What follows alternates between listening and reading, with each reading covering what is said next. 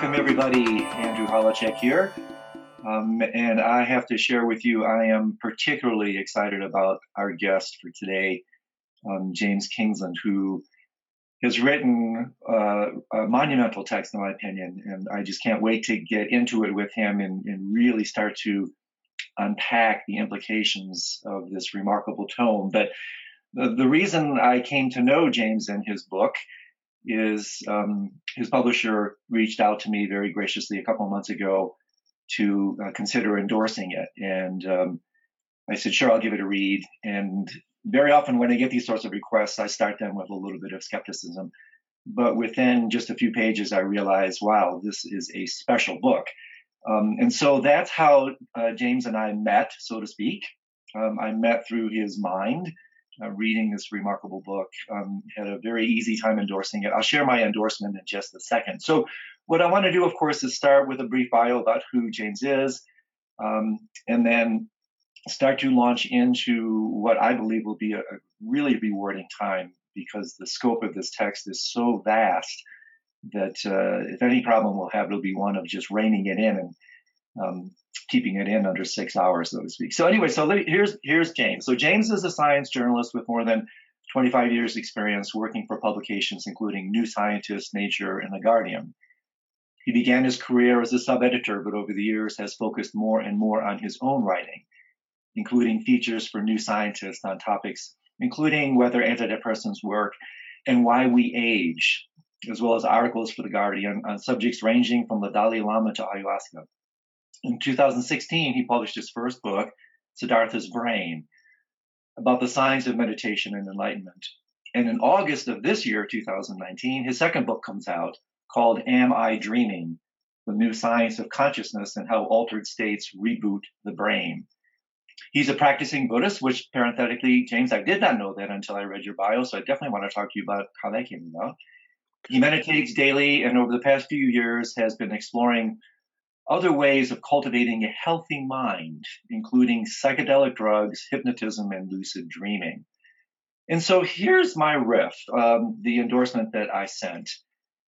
Rigorously researched, elegantly crafted, and personally inspired, this is a wonderful contribution to the burgeoning field of neurophenomenology, where science meets spirit. Every page delivers an insight. This book is not for the faint of heart, but for intrepid explorers of consciousness who are willing to make the shattering discovery that reality is not what you think it is, yet it's ironically what you think into existence. Probing altered states helps us wake up to the natural state and to realize that it is all but a dream within a dream. And James, I just added this. I'm going to send it to your publisher to see if we can still tuck this last little line.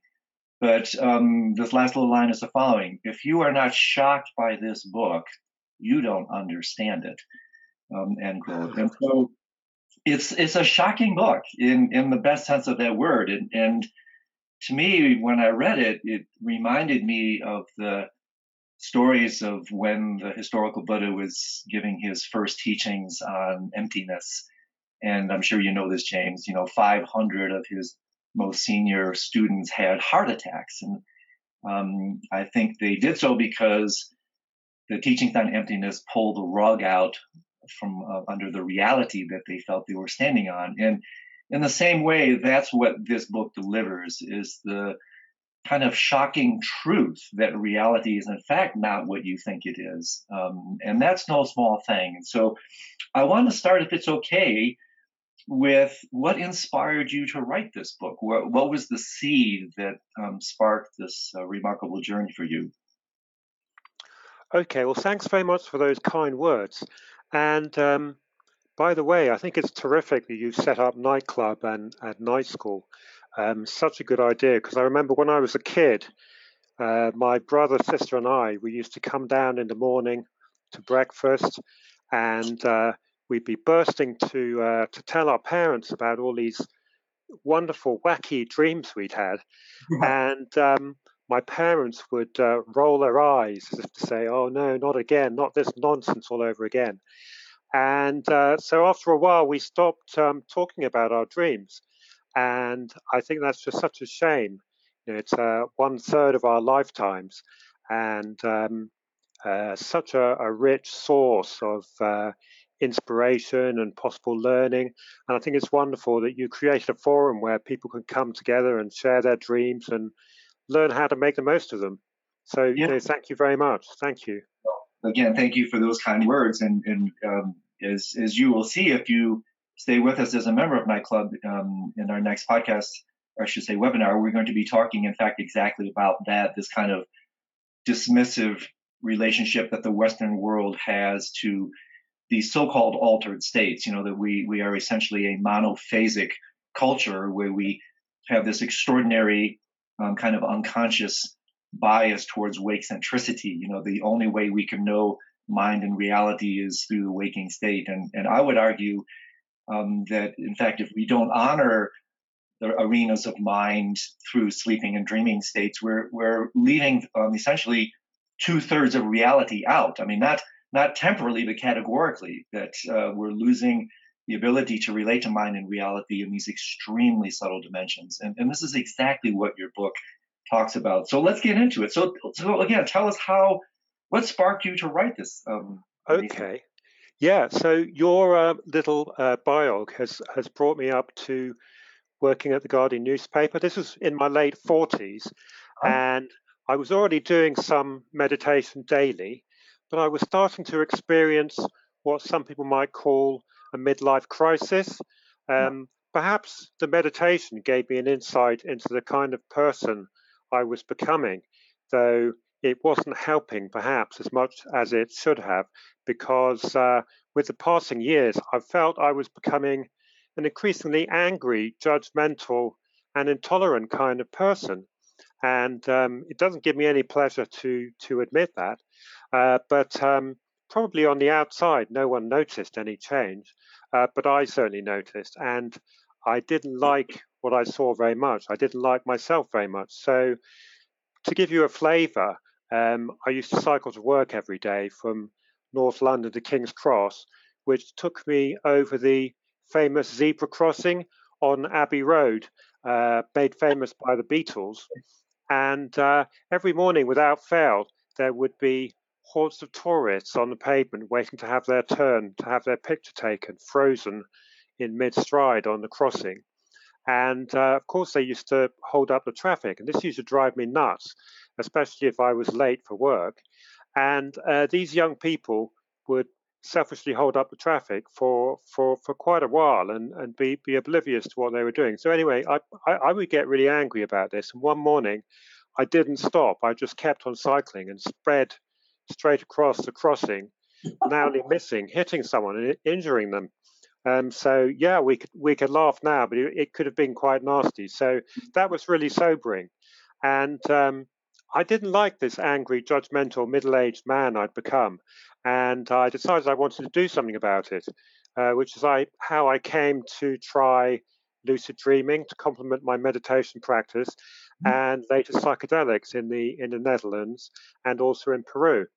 Um, I'd read research suggesting that psychedelics can boost mindfulness, openness to experience, and acceptance.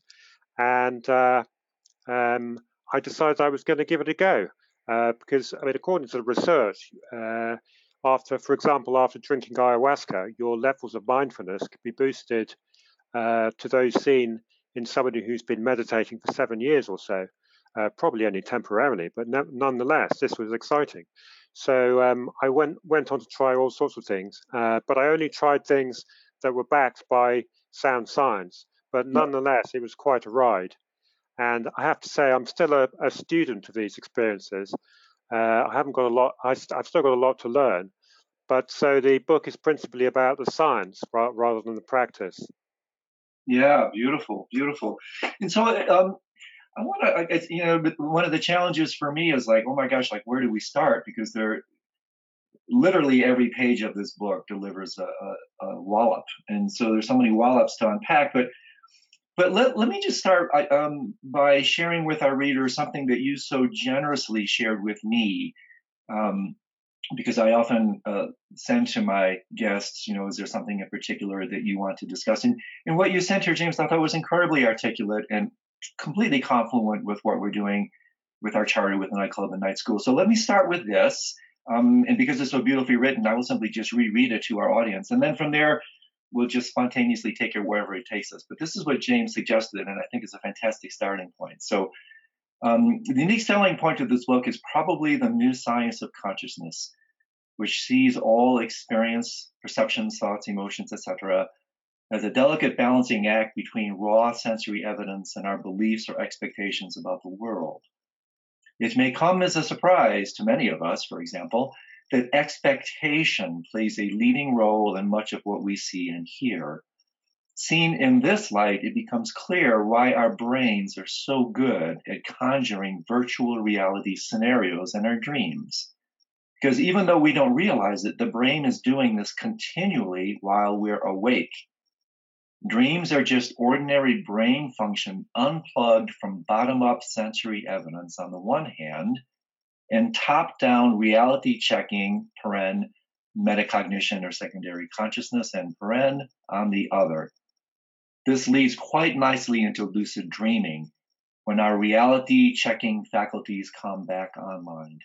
And so, wow, let's unpack this. This is so rich. And to me, it was one of the many take home messages I derived from your book, this kind of challenge of our usual uncontested view that most of what we perceive in the world is represented from our sensory faculties, this kind of upward direction of sensory flow to the brain.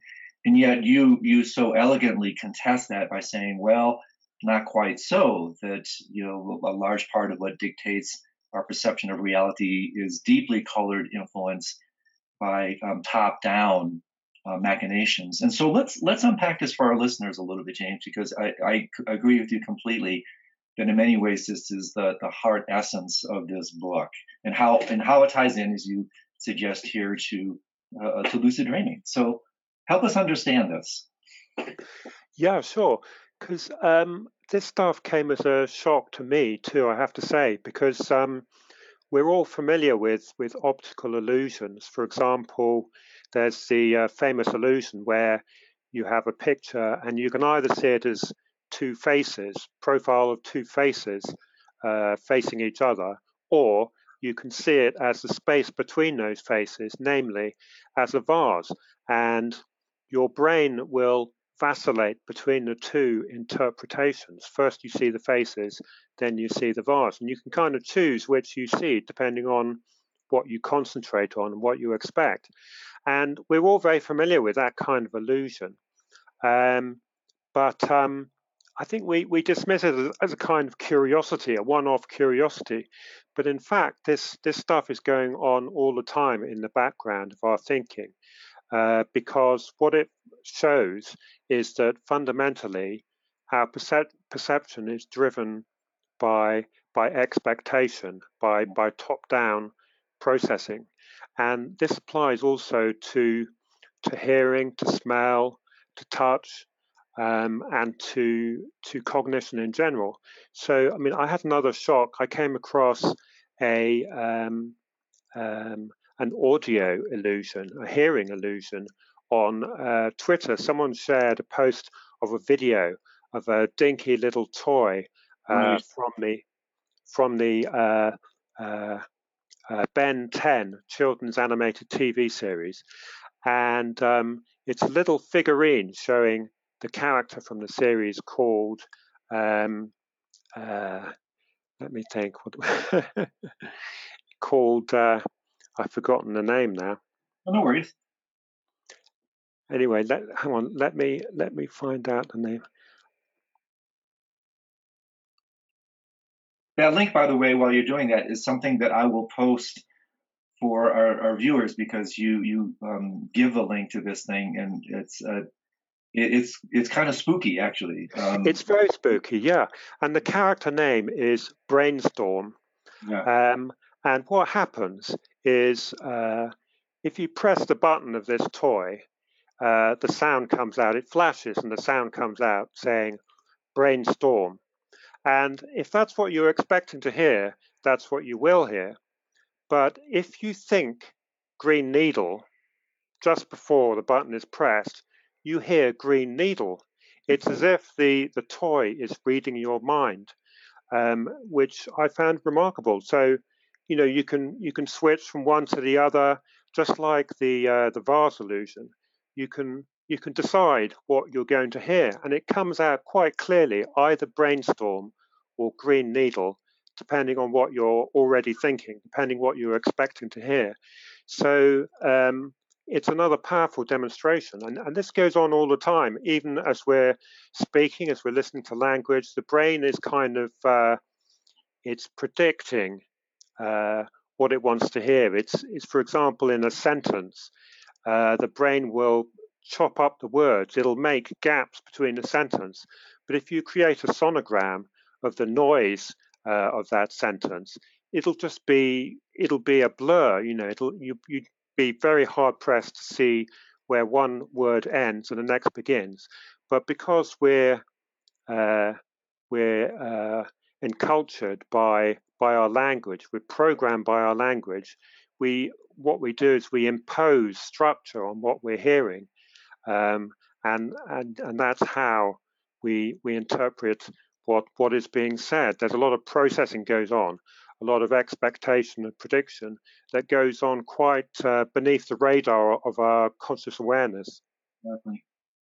Yeah, and what is so disconcerting about this, as you reference in your book, James, is how not only is it so deeply unconscious, but I would also interject the absolute lightning rapidity, the speed with which this takes place. And I mean, just to give one very brief example, I mean, you're listening to my voice right now, and almost instantaneously you're deriving meaning out of these compression and rarefaction sound waves that are impinging upon your ear, when fundamentally that's a secondary process. It's just that's taking place on top of the perceptual data, so to speak. And so I think when people start to realize how unbelievably quickly this takes place and how subversively it takes place, then you start to realize why the Buddha is sometimes referred to as the awakened one, and by contradistinction, of course, that means the rest of us are asleep. And this is one of the reasons I became so interested in the Buddhist tradition altogether, because I was immediately intrigued by the very etymology of his name, the awakened one, and what does that really mean?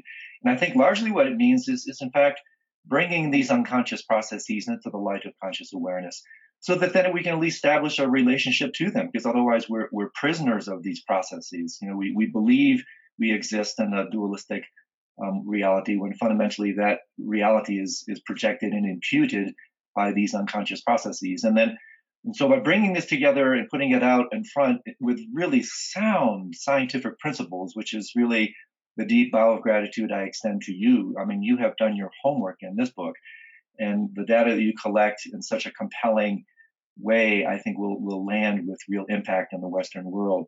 And so let's talk further about this, because again, just to come back to what I was saying at the outset, I think this book is shocking in so many ways, but one of the ways it's shocking is that it really destroys representationalism. It really destroys this illusion that there is, in fact, a solid, lasting, independent reality out there that we somehow passively represent, sometimes referred to literally as the camera theory of perception. We run around just passively clicking and representing this world. And what you're saying is that, OMG, it is so far from that we are not, passive victims of our reality. We are, in fact, magnificent co-creators, and actors of this reality. And so I love this book so much because not only does it bring forth this really kind of tectonic earthquake, cognitive earthquake about the way we relate to reality, but it's also, James, I think, highly empowering if, in fact, we grok what you're saying, that if we realize our role as magnificent co-creators, which again, I love to tie this back into lucid dreams, because that's what happens when the mind is free from sensory constraint. I left this book not only feeling shocked in the best sense, but also really empowered that I am not a victim of my reality. I have tremendous co-creative capacities to take control over my life and the way I relate to my world.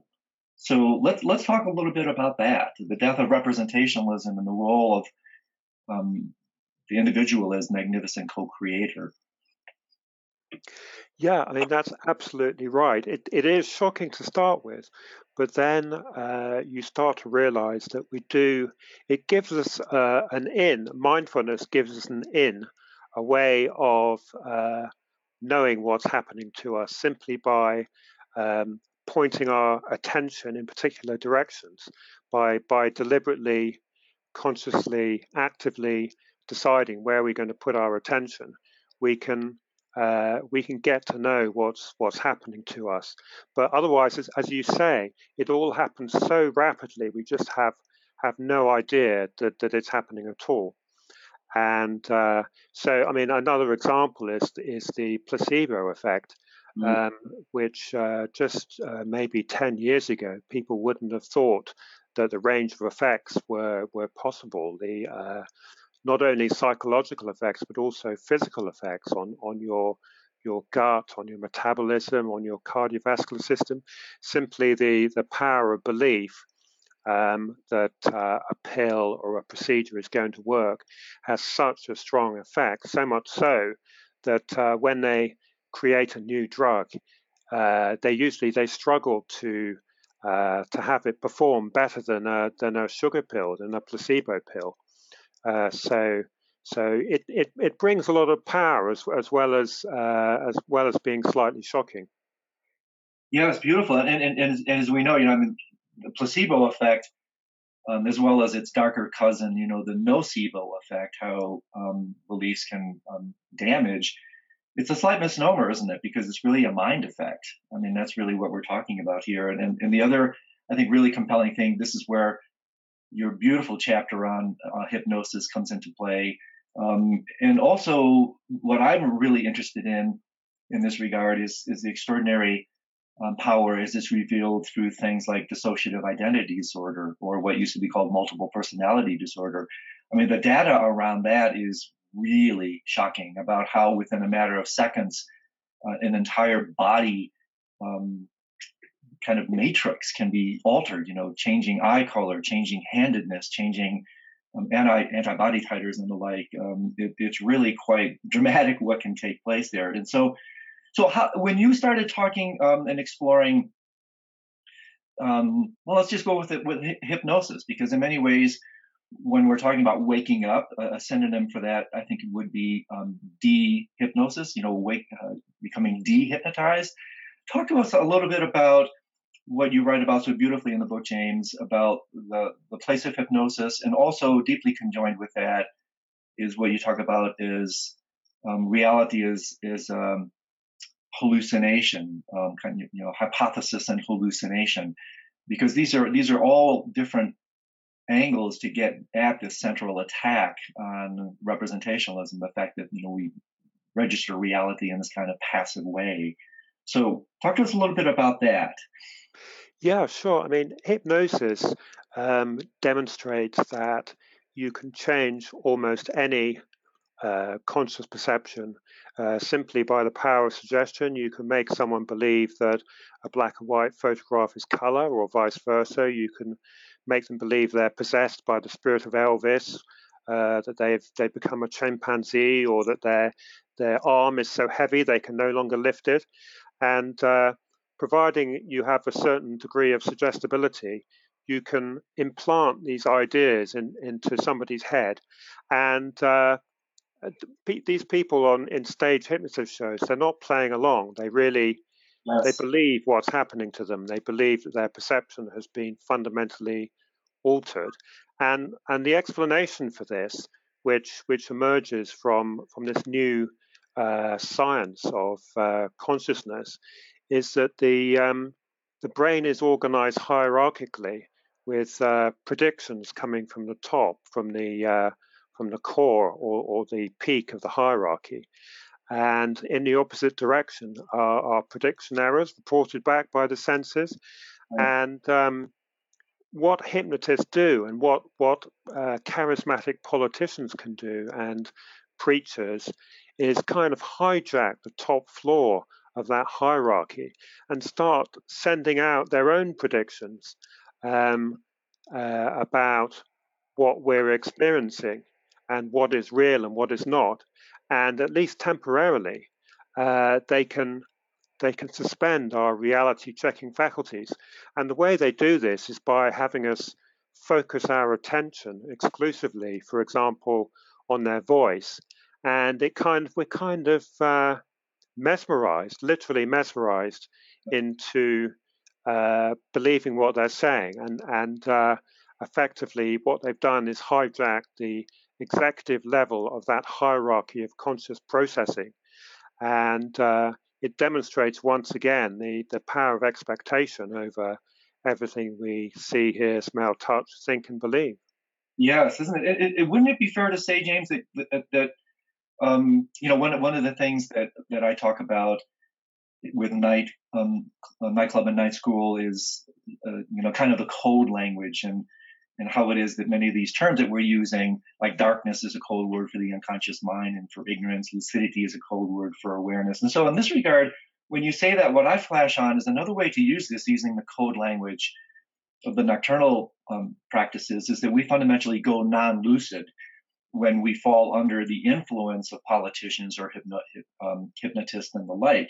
And to me, it's yet another iteration of this really disconcerting tendency that we have until we are stabilized in wakeful states of consciousness, where we surrender our intelligence, we surrender our awareness, our lucidity to these forces out external and internal. And for me, one of the things that really inspired me in your book that I honestly wish you would have talked a little bit more about is that not only are these narratives from the external world so incredibly effective in inducing, so to speak, non-lucidity within us, but these narratives are also part of you talk about it as the default mode network and the salience network, which I want to have you talk about later. But the idea is that we are constantly giving ourselves post-hypnotic suggestions, if you will, that we're always, depending on the narratives that we tell ourselves, which can be revealed in meditation, by the way, which is one reason I think meditation is such a powerful de-hypnotic agent. It really helps us to discover how it is that not only the external agents have this capacity to put us to sleep, to keep us hypnotized, but in fact, we're hypnotizing ourselves all the time by buying into these subconscious gossips, these narratives that underlie our so-called conscious awareness. I mean, is that one way that you could look at this? Absolutely. I mean, it's really it's quite scary the way the mind goes looking for confirmations of its biases. I mean, we see it quite clearly, for example, on social media or on Twitter. You follow people who confirm your prejudices about the world as not a problem with a particular political belief system. It happens to all of us. We seek out information, data that will confirm our biases, and in fact, interestingly, this is the basis of how the brain controls all kinds of actions. It predicts the consequences of a particular action, and it becomes a self-fulfilling prophecy. The muscles or the autonomic nervous system fulfill that prediction, and that's kind of what we do to ourselves, as you say. It's almost like a self hypnosis. We go out there and we find the information which will confirm our biases, so we can carry on this narrow track determined by our the automatic systems that are built up in our brain to cope with reality. But then again, as you say, mindfulness it provides a way out. It provides a way of stepping back just a little and watching it as it goes on, and focusing our attention. And rather than behaving automatically, we focus in on our senses, and we can weaken the power of these expectations, these biases. Yes, isn't it? I mean, I the double entendre, meditation quite literally brings us to our senses in both senses of that word. That's And to right. me, it's like what you were saying, James, about how we're looking for that and whatnot that confirms our biases. I mean, I argue that this is the fundamental essence of gossip. I mean, we gossip because we're uncertain about our reality, and we want to find co-conspirators that will help us establish the veracity of our fundamental bullshit. And so That's I, it, yeah. That I we think that's find it very reassuring to confirm our biases. You know, that we get a kind of a little kick every time that happens. yeah, it's probably. In fact, I would be interesting to see if there's a slight dopamine release every time that happens. I'm sure there is. Yeah, yeah. This little, this little injection into the egoic network. And for me, just to reinstate, to tie this into lucid dreaming and what we do, I have the strongest belief that we fundamentally have, not only are we could say unwitting victims of this kind of process of non-lucidity, using my terms, but I would go farther and say, James, that we actually have a lust for non-lucidity. We love to be captured. We love to be what neuroscientists talk about. Thanks for listening. You can listen to the full interview by joining Nightclub, Lucid Dreaming and Dream Yoga Community. Just $1 for your first 30 days. Try it out. Click the website link in our profile to get started.